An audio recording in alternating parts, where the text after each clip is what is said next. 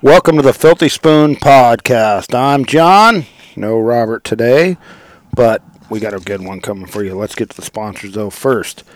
Willow Creek Custom Calls. Old Brad Jones, man, he's banging away out there. We love the Kelly spec. He's got mallard calls, honker calls. His very innovative Brant call. Everybody loves that thing. That hunts Brant, by the way, north or south, and even the East Coast. He's got an East Coast variant for it, so very innovative call. If you're going to go do any Brant hunting, I recommend you do it.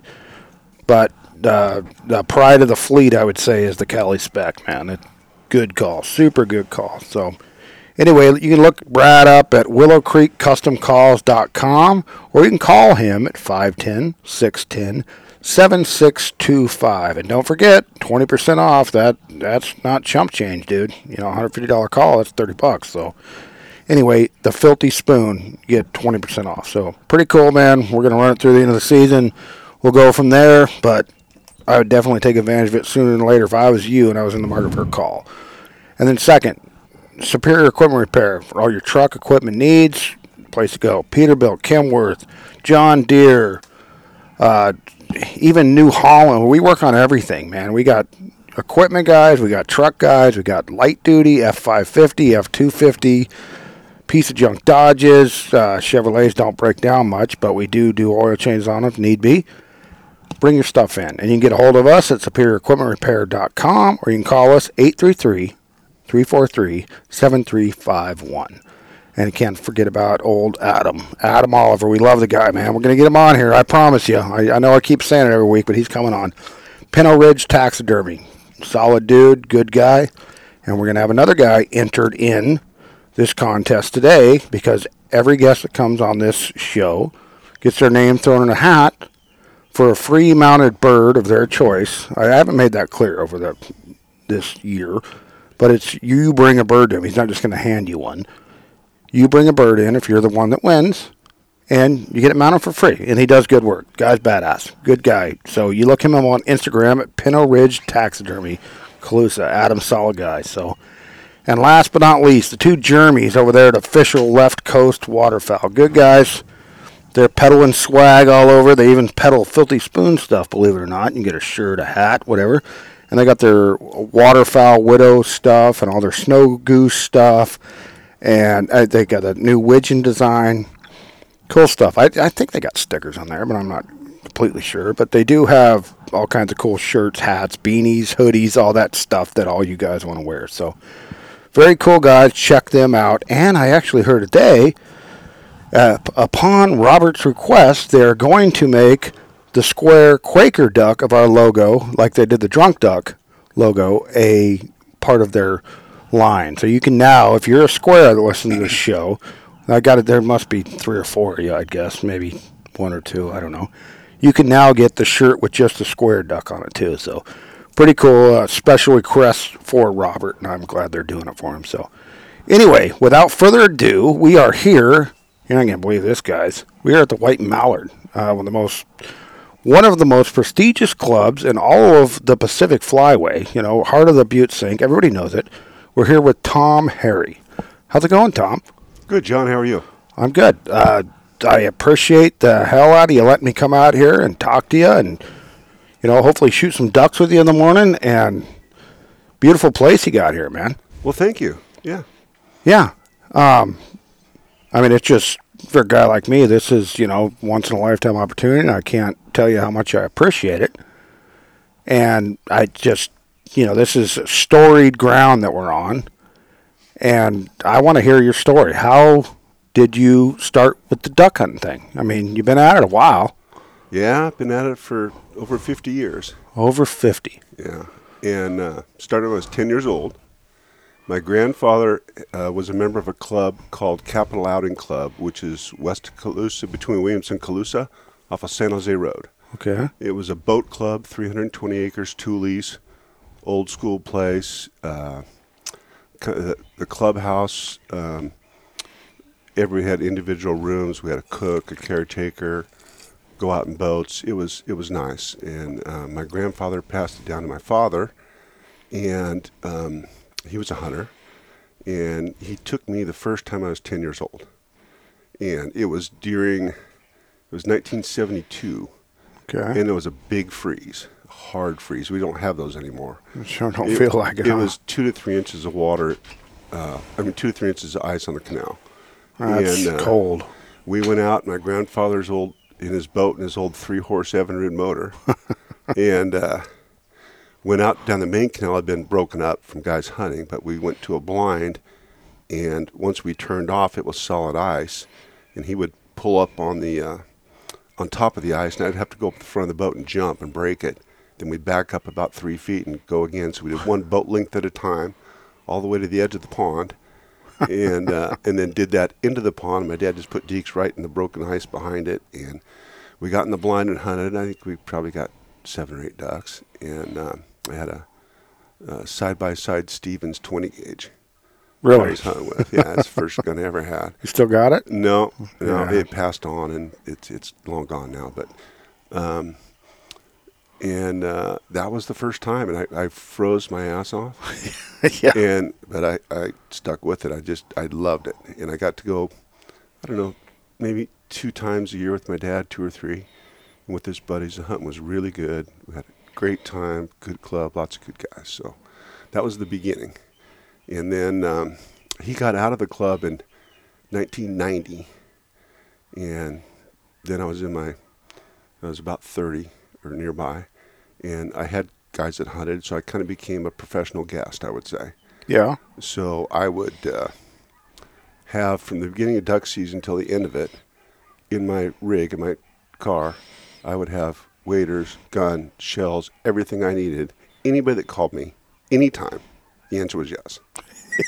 I'm going. I ride around the same way, man. Yeah, and I learned how to call at an early age, learned how to shoot, and it helps as a guest, like when I invite guests here, guys that don't have to ask twice. Some guys say, well, I got to talk to my wife. Nothing worse than that. That's a ding right there. I would say so, yeah. And so I was always up for hunting, so I got to hunt a lot of places. And when I was in college, I taught one of my best buds, Mark Dimitri, who's also a white mallard here. Took him hunting for the first time, never hunted in his life. Really? Got him hooked, and he loved it. He ended up marrying a gal that had a club in the Butte Sink, and that was West Butte. Okay. And then he joined. And after West Butte, he grew up. He hunted West Butte, and then he grew up. Then he went into Sutter Butte Outing Club, so he was a member there, and he got Mark to be a member. So I hunted. Mark, I would say, was a member in '96, and I hunted with him every opening weekend for until I joined the club. Really? About 4 or 5 years later, I joined about 2002 or 3, something like that. So we've been hunting together ever since. That's cool. It's good having And good he's still hunting here. buddies. Oh yeah. No, Yeah. they got There's nothing like that, you He know. had another fraternity brother of mine, Jeff Barnes, is also here, and Sutter Butte, and our other club, which does not have a name. And so we're, since college, 3 of us have been hunting together ever since. So it's That's been cool. over 40 years. That's how this stuff goes, man. I got buddies same way. We talk a little bit in the off season, but 3 months out of the year, we're, connected at the hip. And, you like I say, you stay in touch, but it's just kind of like once it rolls around, then you guys are. Oh, yeah. Yeah. There's nothing thicker than a bond like that. I think you're right. The only thing I could think of maybe is the military, but you're about right. Well, that could be. Yeah, I agree. But, yeah, I would think duck hunting is about the second biggest bond when you start doing it consistently together for an extended period of time. You don't get to know a guy much better than you do in a duck blind, Correct. And there's an old saying we talk about. We say, hey, we're saying things that are very confidential. It's known as, this is duck blind talk. Yep. And it goes nowhere. Yep. Wow, I think that's why CWA named their podcast Save It for the Blind. But yeah, but it's on the airways everywhere, so that's kind of contradicting. But you told me a little bit earlier when we were talking out here, man, there's birds flying everywhere. This is so cool. We're just so you guys know, you get a little bit. We're sitting out on his deck here. We're sitting over the marsh, middle of the Butte Sink. I mean, this is heart of the Pacific Flyway, and there's birds. Well, you probably heard some of the geese. There's birds buzzing around everywhere. It's absolutely beautiful. But you were telling me there's, you had a mentor. Oh, yeah. And I really want to hear that story, man. When I joined Sutter Butte, there was a member there that, pretty quiet guy, a super hunter, one of the best. I would say he would be legendary here in the Butte Sink. His name's Skip Rust. And Skip was a student at the game. He taught me things, little things, lots of things about what he did, from his gun to his shells to his decoys to his call to the setup to everything. So he kind of said, Tom, nobody's ever asked me these things. He wasn't not trying to tell somebody, and he's not a guy that would. You're not a blowhard. No, not at all. He's one of the best hunters around. Yeah, if not the best. And he was open with me, didn't hold anything back. Told me everything, and he helped me a lot. And, that's cool. And I enjoy doing the same thing with young hunters that I know. Yeah. Tell them kind of, if they're interested, if they want to hear it, or they ask questions, let's say that. Yeah. And a lot of guys that are into it ask a lot of questions because they want to know. Yeah, exactly. And that's how you get to learn. So let that be a lesson to you people out there listening, because if you want to know and you're a little bit intimidated, a lot of the quiet guys sitting in a room are the ones that know the most. And you don't be scared at it. I walk up and talk to perfect strangers all the time, man, and that's a very good lesson. It sounds like you learned a lot from that guy. And, I mean, you're still buddies with him today, right? Oh, yeah. Yeah, he's 83, 84, still hunting. That's impressive. He's the joke was that nobody's ever seen him with the shirt off, but we're pretty sure he's got feathers under it. He was out one time hunting in high water, and he went out to get a duck in his boat, and another mallard was flying over, and he stood up to shoot the duck, and as he went up, his dog jumped on the other side of the boat with his paws, and he went over. Oh, shit. Under, and it was over his head. He grabbed the thing, lost his gun, and retrieved it after the water went down later that year. Oh, my God. Got his gun. Safety was still off. Shells were still on the gun. And I said, Skip, because he was a high water hunter. He went out and he did it. He found blinds. He developed things. He would do what nobody would do. Sounds like it, yeah. I mean, fearless. Yeah. And I said, Skip, you could die doing that. Yeah. That's dangerous. He's up by himself. I said, Skip. He goes, that's all right. That's how I die. That's how I want to die. I said, all right. That's a good attitude, man. Yeah. No, he was a complete hunter.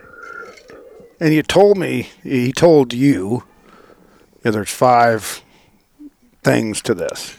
Yeah. He said, and I never forgot it, and I've told several people this, if you want to shoot mallard ducks in the Butte Sink, there's 5 things you have to be really. There's more, but let's call it the top 5. Top 5. Okay. Top 5 things you have to do to be successful consistently shooting mallards. 1 is you got to be a good shot. 2, you got to have a good call. 3, and very important, you have to have the setup. You have to know your club, the conditions, the wind, the blind, how to set up. And he was also, I'll do the top 5 first. So the setup. 4th would be retrieving. You have to have a good dog. And 5, you have to have someone with you that marks the birds. And when I mean mark the birds, when they're going down heads up, it's because the Butte Sink's really jungly. Yeah. And a lot of trees and a lot of tules. And you don't take I teach my guests, you stand on the bench, you don't take your eyes off the spot. I will go out in the boat and you direct me to it, and 10 more yards in to your left, right there. Yeah. You're going to put the dog on the spot and they get it. Yeah. So the mark is real important. Oh, personally it is, yeah. And the hide, of course, hiding good, not looking up, don't call when they're over you. And there's lots of other stuff that you'll learn. Kids will learn over time, but That's kind of the top 5 of things you need. Yeah, if you have those 5 things, you're going to be, if you can call, shoot, set up, retrieve, and mark, you'll get ducks. You'll get your birds. It helps having a spot like this, too, I think. Oh, yeah. It does. No, we're fortunate. But, I mean, in all seriousness, I mean, Gray Lodge is in the sink, and it's, a great property. So for all you refuge guys that listen to the 5 things. You're hunting in, premier country. It's just public land. You can do the same thing. So it's like a giant. It's the same grounds as a private club here. Exactly. Yeah. So I mean, that's great advice, and wherever you're hunting, I mean, this is, like I say, hallowed ground in duck hunters' lore. It definitely is to me. I mean, everybody's always talked about the Butte sink, and in particular the white mallard where we're at right now, and it's very good advice, I think, coming from generations of guys that hunt now. They say he's 84 years old now. Yeah. Yeah, that's pretty. And he's still out there hunting. 85. Oh, he'll do it till he's 90. I'm pretty sure. That is very impressive, man. So what kind of gun do you shoot now? I have 3 different ones. I have Benelli's. I have Browning Maxis, which was a skip tip for me. Yeah. And a Beretta. I have a Beretta 12, and I have a couple 20s. So I'll talk about the 12s and 20s. So out of those guns, when I grab one, my choice, I will take a Browning Maxis. Really? Yep. And I use my Benelli's as a backup. Something's wrong, or a second gun for somebody else. I've had good lucks with Benelli's. They operate. Some guys say they don't. Sometimes they short fire. I figured out how to fix that. Yeah, the Benelli click. Yep. Yeah. And it's all in the firing pin chamber where the shoulders get narrow. Yeah. You clean that out and you're done. You can see it sticking out. Anyways, that works. But I like the Browning Maxes. To me, are they just shoot. They shoot, and I like them. We've gone. There's kind of a movement, let's say, not in the sink so much, but other places. Idaho, some places here, some places in District 10, 20 gauge or sub gauge. Sub gauge, yeah. Sub gauge guns. Some people say 20 in a sub gauge, and I'm like, it's not a 12. Well, I will tell you this, and I don't mean to diss any of your other ammunition supporters. Do you have ammunition? No, okay. You can talk about whatever you want. Okay. Yeah. So we went to 20 gauges. We're going to hunt tomorrow. We did that last year to try it. Yeah. As a trial. The concussion is a huge difference. It really is. It does keep the birds in the area longer. The bang doesn't go as far, and that concussion doesn't. You can see those birds bounce when somebody shoots a 12, especially in the trees. Now, you're right. They're louder. 12s are louder than 20s. And especially when you shoot 3-inch and high-powered shells and all that stuff. Yeah. They're loud. We went to 20 gauges, and it made a difference. This year here at the White Mallard, we're kind of in a slow transition. We decided we were all shoot whatever you want here. And there was kind of a push of guys. This kind of thing is catching on that wanted to do sub-gauge. So we started December 15th hunting 20 gauges here. There's some guys that have 28s. Yeah. There's a buddy of mine that shoots a 410. And I was not a believer. Well, yeah, you're an old school duck hunter. I'm an old school guy. I want a 12 gauge. I want to kill them. I don't want to chase them. Yeah.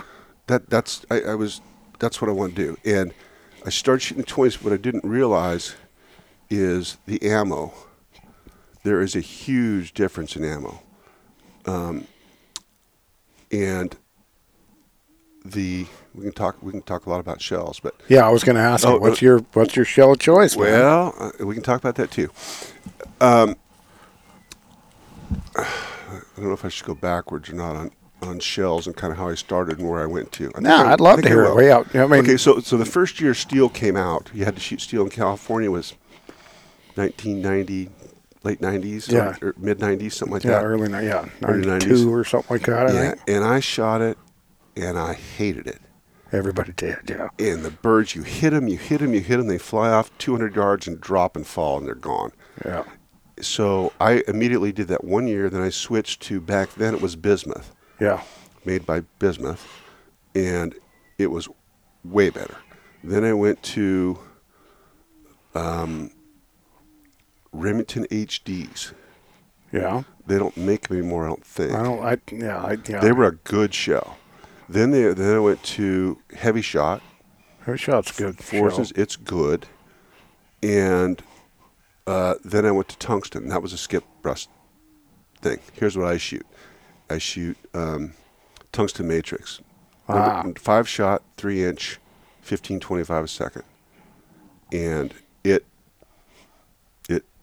knocks their dick in the dirt. Really? Say that. Yeah, you can say whatever you want, man. So no, it's the difference between those shells and steel is you kill a duck and it goes down on the edge of the pond, not in the pond, the tuilage or whatever, and it's alive. Yeah. With tungsten, it just flops around and kind of stays there 90% of the time. Yeah. Steel, they're on the run. Yeah. They're going. So it's way better.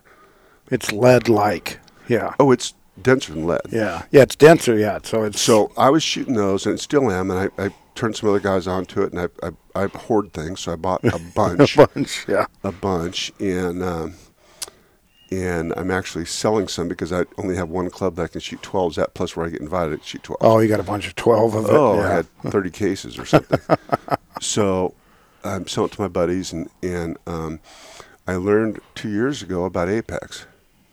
Have you heard about Apex? Oh, yeah, Apex, yeah. The TSS, yeah, Tungsten Super Shot, the 20 gauge, I bought them for 20s, now that we're shooting that.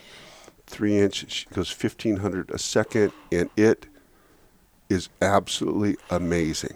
Really? Yeah, they've done commercials, and I've seen things on Facebook. Killing is, and it's 9-shot, by the way, 9s. Yeah. You can go back like the old days and shoot the smaller shot with this stuff. You're smoking them. We don't shoot long distance. We let the birds work. We let them come. But I mean, at 50 yards, I was out here and Spec came by and I just stoned him. Really? Completely stoned. Both wings dead and dead. With 9s. Yeah, absolutely. And they make another shot. I went to Idaho with my buddies hunting, and up there they shoot nothing but 410s. And again, that's where I realized that this sub-gauge things makes a difference. The 410 is even a bigger difference. Yeah. I hunted Hagerman Wing Farms in Idaho, in Hagerman. Yeah. And oh, wow. Yeah, I just did it a few weeks ago. And it's just pop, very low. It doesn't impact. disturb the whole marsh or anything. Not at all. Yeah. So do I want to go to all 410s? No. Am I going to buy one? Yes. Yeah. I am just having one. I'm kind of slow to come around, being old school. I get it. Yeah. I mean, you've been doing it forever. Why, if it ain't broke, don't fix it. But this is helping you get more birds by switching to the sub-gauge where it's quieter. If you have a big club and you let more birds sit and they stay and they come in and they bring other birds, it all helps. Yeah.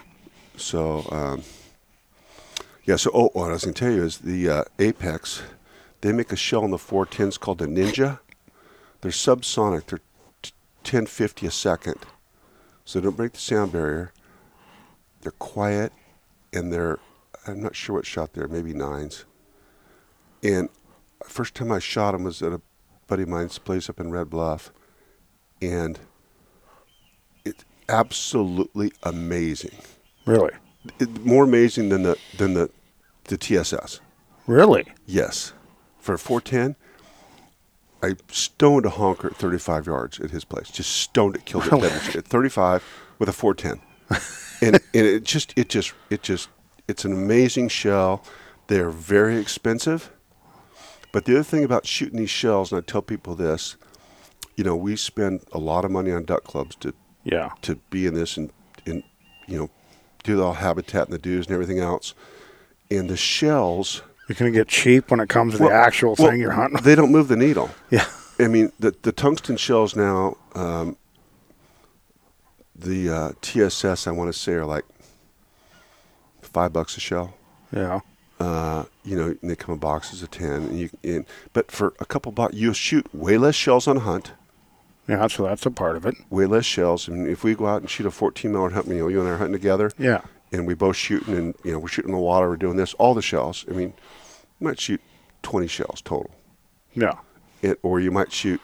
Some guys shoot 2 boxes of steel or more. Yeah. Because they're not hitting them, or they can't hit them, or they cripple them, and they get away, and all that stuff. So, anyways, that's kind of that's where I'm at in terms of shells, and it's changing, but I can't imagine it getting much better with TSS. Yeah, that stuff. I mean, it's expensive, so a lot of guys can't do it. The bismuth stuff's available. It's getting more affordable. Kent bismuth is good. It's probably, to me, that TSS is 1. I would say Kent bismuth is 2. Then heavy shot, and then I'm kind of on down the line. And it's a price curve, right? I mean, yeah. Well, you ever shot Boss? That I have not, but that's probably 4th, I would say, something like that. From the guys do shoot it here. Yeah. Yeah, it ain't bad stuff. Seem like good folks. But yeah. It's the cheaper of all of the stuff. I haven't. That's the only bismuth I've shot, but I'm happy with it. I use it. I shoot a lot of older guns. Got an old Model 12, an old A5, and I like full barrel choked. Oh, I used to shoot full barrels. And then going to. Well, you can do that now with this stuff, and it's cool. Well, with the stuff we shoot now, especially the Apex, I shoot. I do. That's another skip thing. Even with the tungsten, I shoot an IC choke. Oh, I you know what I do too. Yep. Yep. And they say on the even on the Ninja shells of 410, open it up even more. You can get a skeet choke, and there's even one other one that's even more open than that.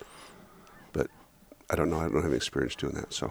Yeah, no, I'll do IC, and then I'll do modify. I like modified a lot. I don't really need a full choke, but like my old guns that I can shoot the full choke, it's always cool. And for whatever reason, my old A5, it built in 1951. Hank Williams was roaming this earth when that gun was built, and I love that old gun. I shoot it all the time, man. Until I knew it was 20 gauge only, I was going to bring her out here, but we'll be shooting my Browning tomorrow too. So good. Which one? BPS, freaking low rent pump gun. Oh, good. I'm left-handed, so all right. It's the only truly ambidextrous gun they make. It bottom eject, safety's on the top. So we had a blind that we could only shoot 20 a couple years ago. Is the reason that I bought that thing. Cool gun, old school gun. It's not all camoed out or nothing. It's wood, so. But cool gun. Well, we'll see how it shoots tomorrow. Yeah. Oh, let's hope we see. Yeah. And we're back. I had to take a leak, man. I had a few more farmers than I thought I might have. Anyway, we are back. Tom. Yes. We've been talking a little bit off there. What is your perfect guest? Because people don't get invited here. This isn't a place in my world where we're duck hunters. Both of us are passionate duck hunters, but we're from very different walks of life and different worlds. Right. And this is a cool place. So what does it take for a guy, you meet people all over that you like and don't like, and what would be a perfect guest in your mind? Somebody that you would invite out here. Okay, well, I mean, I have my buds I've hunted with forever, my good friends. Yeah. It's so much easier to me to take a guest that's a hunter that isn't a hunter. There's some guys that are clients you want to take, and you got to rig them up, and it's just a lot of work.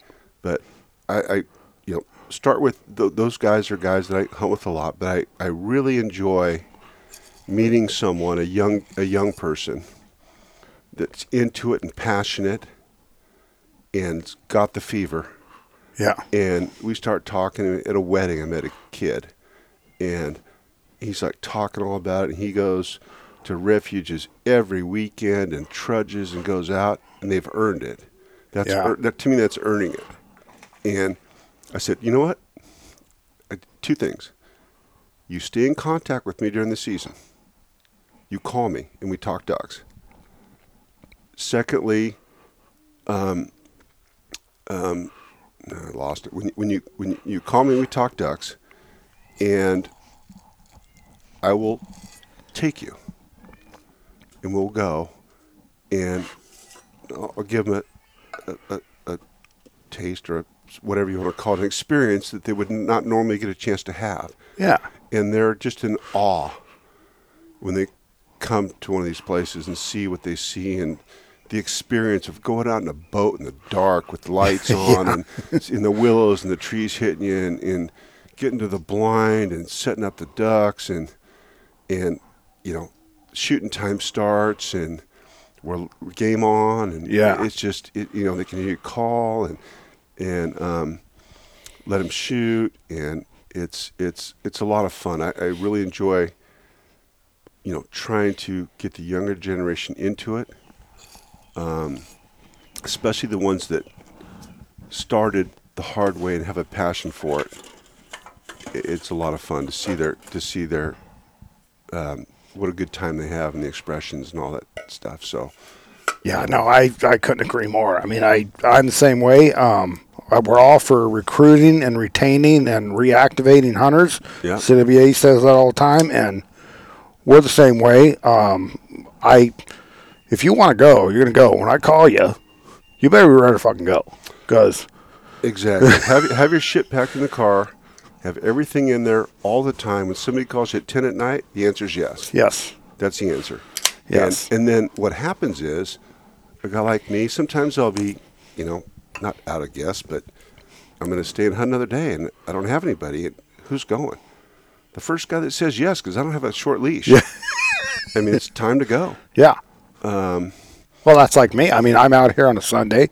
You gave me a pretty good warning, and I work for a very forgiving boss. God bless you, McGrath from Superior Equipment Repair.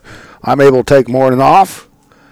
Sometimes guys aren't always able to do it. I'm fortunate enough I'm able to, but yeah, are you kidding me? When I seen your phone call come, I'm like, I don't care. If he says I got to go right now, I'm going right now. And I got my shit in my truck. For our 100-day season. I don't go anywhere with everything I need to hunt at any time in my truck. That's what I was too. When I was a professional guest, I called it. Same thing. Yeah. My son-in-law, Austin, before he was my son-in-law, date my daughter. He was from Boston. Does he talk like a Boston guy? No, it doesn't have a Boston accent. But he's, and he knew that was one of my passions. And I said, hey, do you want to come out hunting? He said, yeah, I'll try it. Never hunted before in his life. Brought him out here. The first time, he was hooked. The second time, he's my lucky band guy. We got 2 bands in one hunt. Really? And then this time, he came out this year, and we got another band with him. Really? So he thinks you get a band every time.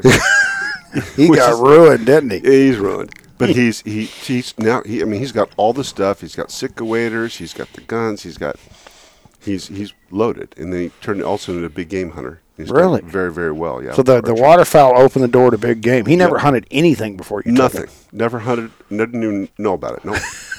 So that's an example of, giving a young man an opportunity and saying, look at this, try this. It changed the trajectory of his life, what you did. Oh, I mean, he's renting places to hunt back in Chicago for deer. He's renting stuff. He's hunting elk in Wyoming or Colorado and Montana. He's. I mean, that's insane. And how old was he when you took him out the first time? Probably 32, I would say, something like that. And like Larry, probably never thought much about it. Whatever. He didn't know. But what helped a lot, and this helped with my wife too. Her dad was a hunter, so she knew you're a hunter. You're going to go, and my daughter supports him. Yeah. Oh, that in a marriage, it helps a lot. I'll tell you a funny story. When I first joined Sutter Butte outing, my first year, my wife is a calendar person. Yeah. What's on the calendar? What are we doing?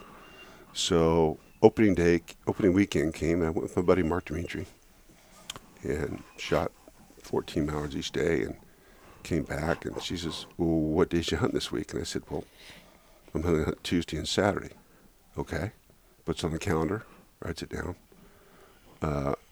Next week came, what day you hunting? I said, I'm hunting Wednesday and Sunday. Okay. Next day, what day you hunting? I said, Tuesday, Wednesday, Saturday, Sunday. Okay. This goes on all season long. All season long. And the season's over on the 31st. I came home. She says, what days you hunting this week? I said, Tuesday, Wednesday, Saturday. I called my buddy Dimitri. I says, hall pass, buddy. We got this. So, yeah. So the other advice, you were talking about young people and what they do, or what we're trying to get them into. And every young man that I hunt with, it's a hunter. I don't care if you're a hunter, a golfer, or whatever you are. I give the same advice to everyone right before they get married. I tell them, and a wise man told me this. He said, never ask. If you ask once, you're fucked for life. That's good advice. I couldn't agree more. My 3 ex-wives can probably vouch for that. But they will get trained. They will get trained. Eventually, then I'm going hunting. Okay, they know. You know what? Just like training a dog, they know. 100%. I mean, I've been divorced 3 times, but it wasn't. Hunting had nothing to do with it. They knew this was the way it was. This is not negotiable. I don't negotiate with terrorists. Right. This is the way it is. So that is great advice. No, the best advice of a young man that hunts or golfs or does whatever they do. This is my passion. I'm going. And we got 3 months out of the year, and this is the way it is. And if you don't like it, don't let the door hit you in the ass. That's right. Yeah. That's why you're going to number 4. Okay. Hey, actually, I might have number 4 on the hook, man. We'll see, dude. I don't know. So was it just poor choices, or? A little bit of both, I think. Yeah. I mean, the second one was probably the best out of the bunch. Okay. Third one made the most money, but was crazier than a shithouse rat. The first one was just kind of a white trash idiot like I was that didn't learn how to evolve. Yeah. I don't know. Okay, yeah. But hey, number 4, man. There ain't no telling what I might get next. She's looking good. Yeah. Good. Yeah, it's very, very, very, very early on. But hey, I mean, shit, I'd get married tomorrow if I thought it'd make things better. So. All right. Anyway, enough about me. Everybody knows about my dipshit ass. So you got this huge buck hanging in here. That thing's a monster. Yes. Yes. I mean, yeah. He's a toad. Yeah, that thing is awesome. You told me you got it in Utah. It scored like 232. Yes. How did this come to be? I mean, nobody has something like that hanging on their wall. It was lucky, for sure. Was at a place in the Ponsegont. I can't remember. They have PLM tags, and you go there, and these guys pay a lot of money to go every. And these guys have been going for years and years. Clients of mine, friends of mine out of Sacramento, and they've been going and killing these monster bucks, and they don't even slow down from 190. Really? When you're driving around, you see a 190 buck, they don't even stop. No. I mean, we went there, and we got 232, 215, 210, and 205 or something like that. I mean, no, that's unheard of. 4 guys go hunting. Yeah, no, that's insane. All over 200s. It doesn't happen. Yeah, Abel, you listening? Yeah. So he's a big deer hunting guy. Yeah, so. it's expensive. I did it one time. I'm one and done. So when you go there, it's at the just north of Arizona Strip in Utah, and it's kind of I believe it's a higher elevation where they go to rut, and it's perfect condition. It's the best place in the United States, I'm sure. Really? To hunt mule deer, absolutely. If you can get there, can get on there and pay it. Anyways, they take pictures of these deer with game cams. I mean, they feed them, food plots and stuff, and they take pictures of them. I mean, it's open. It's not fenced at all. I would never hunt a fenced thing in my life. And they take pictures of all these big bucks, and they name them. They have names for every one. And when you get there, you draw cards. There's 4 of us. We draw cards, and the highest card gets to pick the buck that they want to hunt and try and kill. He may be dead already, or he may not. But if that's your buck, if anybody else sees your buck, they can't shoot it. Really? Yeah, they can call you and say, "Hey, I found your buck. Do you want to shoot it?" "Yes, I'm coming over," or "No, go ahead." So. And this is on private or public? It's private. It's crazy. It's beyond. Sounds like it, yeah. So the first day. So we draw the cards, and I pick number 8. I go, well, I didn't get nothing. Well, it was 8, 7, 6, 5. So I was top pick. And I said, I like this one. His name was SEAL Team 6. Was his name. So I said, I'll take him. And so we're out there hunting, and in the morning, first morning, my buddy Paul Prudler calls and says, "Hey, we found your buck, Tom." "Really? Where is he?" "He's over here." I said, "Do you want him?" I said, "Yeah." So we went over, and I made a shot at 335 yards uphill, and he kept going, walked to the top of the hill, and I got a broadside shot on the skyline and missed him. Really? And thought, oh, shit. I blew it. Yeah. So, but he was down there, and his guide had his video on and videoed. He got the shot, and it was, oof, right in the Boilermaker. Really? So he went up there. He was dead already. And so we had to go all the way around. We came back and found the blood, and right where he was, found the blood about 20 yards, boom, done. And that was it. So I was very, very fortunate to have an opportunity to even hunt there. Yeah. And an opportunity to hunt like that. And he's, one of the better ones they've gotten over the years. And yeah, no, that thing is very impressive. They, I think I told you, they rate him by, they called him the trifecta because they rate him, are you over 30 inches? And he was 34. Are you over 200? He was 232. Are you over 40 inches of mass? He was 48. So he's got it all. And he's just, and he's pretty. No, it's not a good-looking deer. Yeah, no, it's. I'm looking at it right now, guys that are listening, and no, that thing's badass. I'll get a photo of it on the Instagram. I got to tell you, I didn't tell you about this, but one more story. We have a ranch up in Oregon, Nevada. Yeah. And we have mule deer, landlord tags that we hunt with. Yeah. And I was hunting about, I don't know, maybe 6, 7 years ago. And we drive out the ranch, which is maybe a quarter mile out the highway, went down the highway in the Jeep, came back.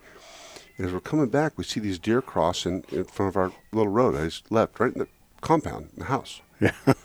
And I go, this looks like bucks. And I had a buddy with me. My gun was in the very back of the Jeep. He was a shooter. I was letting him shoot. I wasn't going to shoot. I've never shot a buck there my whole life. Yeah. My brother shot a bunch of them. I haven't shot them. And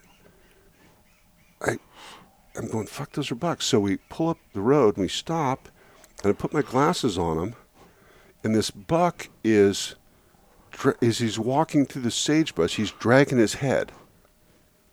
Like he's got something caught on it. Like I'm thinking baling twine or something like that. He's tied up. You've seen bucks and baling twine. Put my glasses on him, and to back up a little bit, the worker that worked for us said, he goes, I saw the biggest buck I've ever seen on the Oregon side. This is on the Nevada side.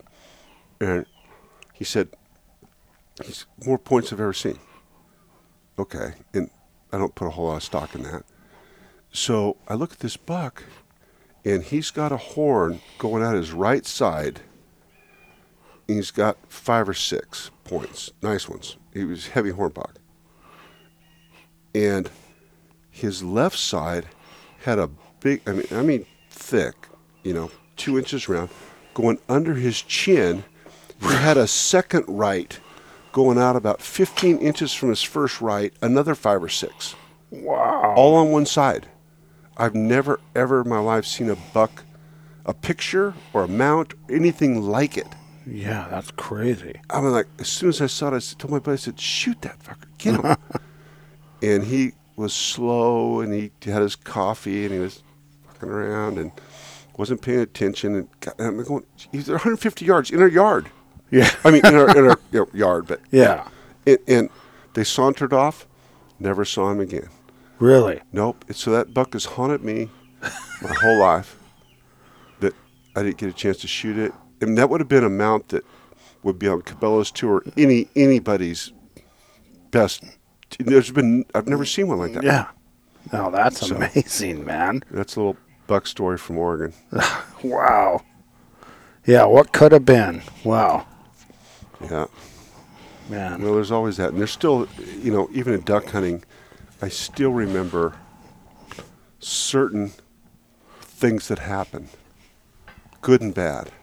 Shots that, were things that happen where two mallards come in, you go boom, boom, and two come right behind you, get two more, four mallards in one deal. And after you shoot, that doesn't happen. No.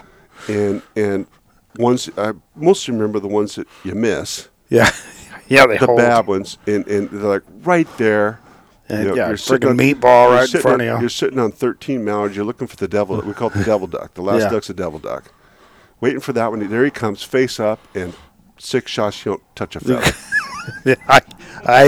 You're preaching to the choir, man. It Hear them out to God's ears. It's very troubling, but it happens to all of us. Nice to hear that you guys have the same issues that us low rent idiots do too. Well, so we all miss the same. Yeah. We all miss the same. That's the cool thing about this duck hunt, man. It's a great equalizer. You know what I mean? Whether I'm sitting here on the deck of the white mallard talking with you, or I'm hanging out in the refuge parking lot talking to some white trash idiot. Yeah. We're all duck hunters, dude. And we all love it, and we're all passionate. Some people have made better choices in life to get a better position in duck hunting than others have.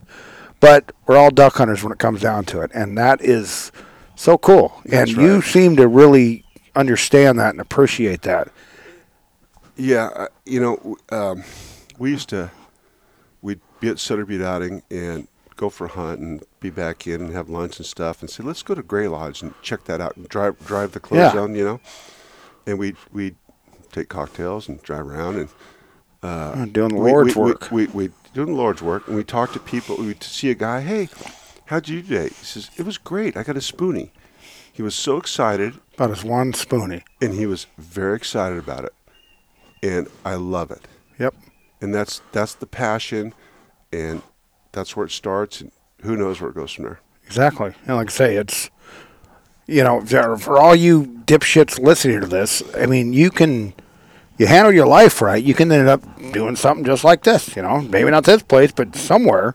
Handle your business in life, and your duck hunting will, come along with it. So, very cool friggin' podcast here. Thank you so much, Tom, for having me up here. And thank you, Curtis, for even, introducing me to your cousin. I call you his uncle all the time. I've called him I think you're his uncle. Okay, well, close. I don't know. For whatever reason, it got stuck in my head that you're... Well, he's a little younger than me, so... Yeah, that's the way he told me about a little bit of the hazing you did on him when he was younger and stuff. I didn't haze him. He's kind of a pussy. He's a pussy, yeah. But he told me you guys are kind of the FFA hick kids, and he was a city guy, so... Yeah, he's urban. We were... rural. We were rural, yeah. No, I get it. So, yeah. But we brought him to our side. Yeah, we did. We're converting urbanites, one at a time. Now he's there, and he's going to buy a duck club. And I can't believe that, dude. This fucking guy. He's buying a duck club. Mm-hmm. Yeah, for all you, we don't talk about Curtis. Well, we talk about him falling down in the mud most of the time on this podcast. But Curtis, dear friend, now I don't known him long, but we're pretty tight, I think. And he's buying a duck club. I mean, that is about as cool as it can be. He's done it. He's 3 years in, and he's buying a membership in a duck club in the Sioux Marsh. And good for you, dude. Yeah. Congrats. Cheers, brother.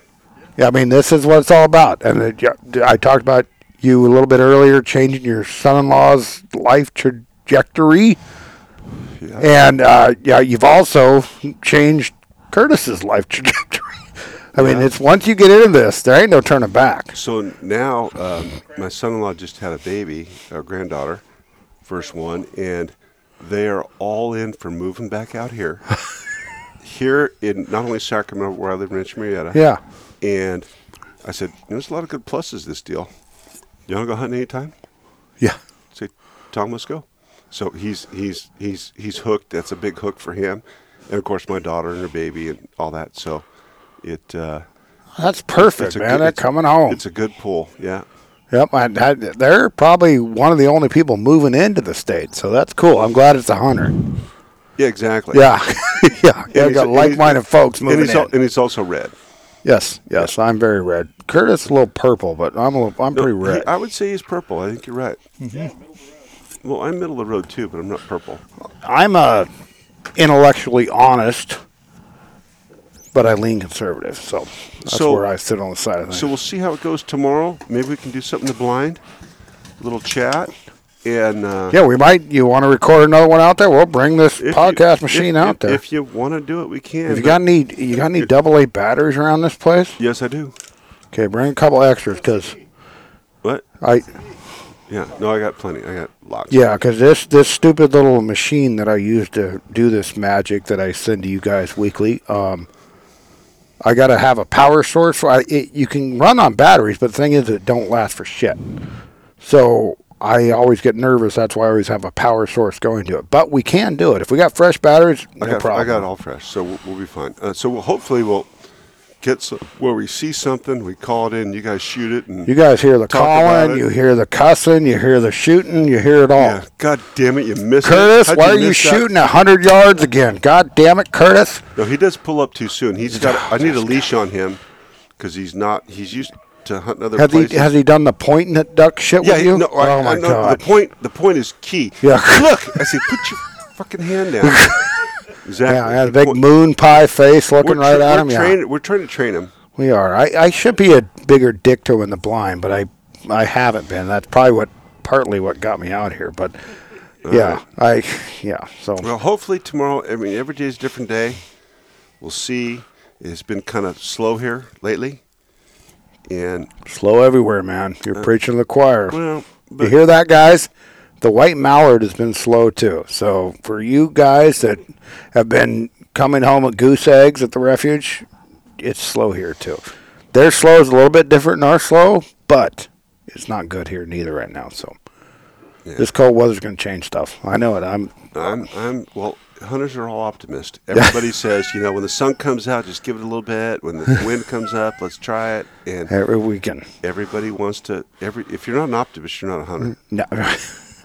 Yeah, you know what? You sound like you listen to this show, and this is what the shit we talk about every week. You know what I mean? You know what I mean? This is what I talk about every week, just not with you. Yeah. I talk with other sickos. Well, I might be on your list of calls now, because you should. Literally, this is what we talk about every week on this. We talk ducks, we check in, we talk theories, we talk stuff, we talk habitat, we talk everything. That's the same thing. Same thing. And it's all. It's more than a passion.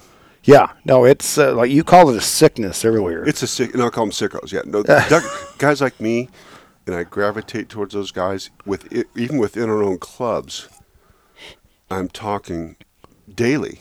Yeah, to everybody about the weather, about when you're going to hunt, what are you doing, what's going on, what do you think? Yeah, and it's just constant. Yeah. In the off season, also, it's not just a 3-month deal for me and my buddies. It's more than that. Oh, yeah, exactly. I mean, it's year round. I'm doing something. I'm dog training. I'm decoy tying. Yeah. I'm whatever it is. I think about duck hunting every single day of the year, and not just think. I usually do an action, especially now doing this podcast. This is duck season always, Well, February 1st, usually somebody sends out, it's only 260 days until opener. A little meeting thing, yes. Yes. And that's how we do it. And part of it, because we've talked about this before on the show, it's not all about the trigger pull. I mean, we all love killing ducks. We're killers. But I love the whole thing of it, you know what I mean? You know what? That's a really good point you made. Up here at these clubs, it's a social thing. And I would say hunting, or let's call it duck hunting, is, well, you hope it to be more, but it's probably 60% camaraderie. Yes. And who you're with, and how you get along, and how much fun you have with your buddies, and talking about other stuff, and it's the whole Yeah. the whole ball of wax. Because there's nothing, even guys you don't know that well. You only hunt together, per se. Right. You go out, I'm hunting with him tomorrow. Cool. Awesome. I ain't talked to him in a while. Or I haven't seen him in a while, whatever. And it's cool. I'm eating up with every bit of it, and it sounds like you most definitely are. So. No, I'm a sicko. Yeah, you are, man. I'm one of them. Well, I guess that's about it. You think Curtis about done with that dinner, or what? I don't know what he's doing. He's playing on his phone, but... What time is it? It's getting out there. Well, it's only 6:30. It's 7:30. Okay. Getting late. Yep, Yeah, time flies. Yeah, man, we're getting on an hour here. I think that's pretty good. Yeah. You got anything else you want to say about anything? Nope. I think we're all fine. Thank you. Well, Thanks thank you so much, Tom Harry, for having me a guest at the White Mallard up here. We're going to have a good hunt no matter what tomorrow. I know that. And well, we might get nothing, but it's going to be a good hunt. Who knows? I don't think you're going to get many goose eggs around this part of the world, but I'm very confident, like most duck hunters are this time of year, and we're probably going to do one live from the blind tomorrow. So anyway, we will, well, not live. I shouldn't say that, not live, but we will record one from the blind, and we'll see what happens. We can hear some of your calling, man. I hear you're an excellent caller, so. No, that's hearsay. Well, the proof will be in the pudding, but... Well, don't judge me on that tomorrow. We'll see. You never know. Some days when the birds want to work, you're an expert. When they don't, you're the shit. So. Sometimes I feel like a fucking hero. Just wah, wah, wah, wah, and they turn and like, whoop. Yeah. And other days, you call till your face is blue. Once you look up and they're hooked up, it's easy to call good. Yeah. But when they're not hooked up, it's a little tougher. But turning them is so cool because you'll have them going the other way and you hit it and they whoop. Yeah. So, Yeah. Anyway, all right. Thank you all for listening. Make sure you get a Willow Creek custom call before this deal's done. So, anyway, from the White Mallard, we are out. We will talk to you again soon, hopefully sooner than you think. Goodbye. Thanks all. Thank you, Tom. And goodbye. Thank you, John.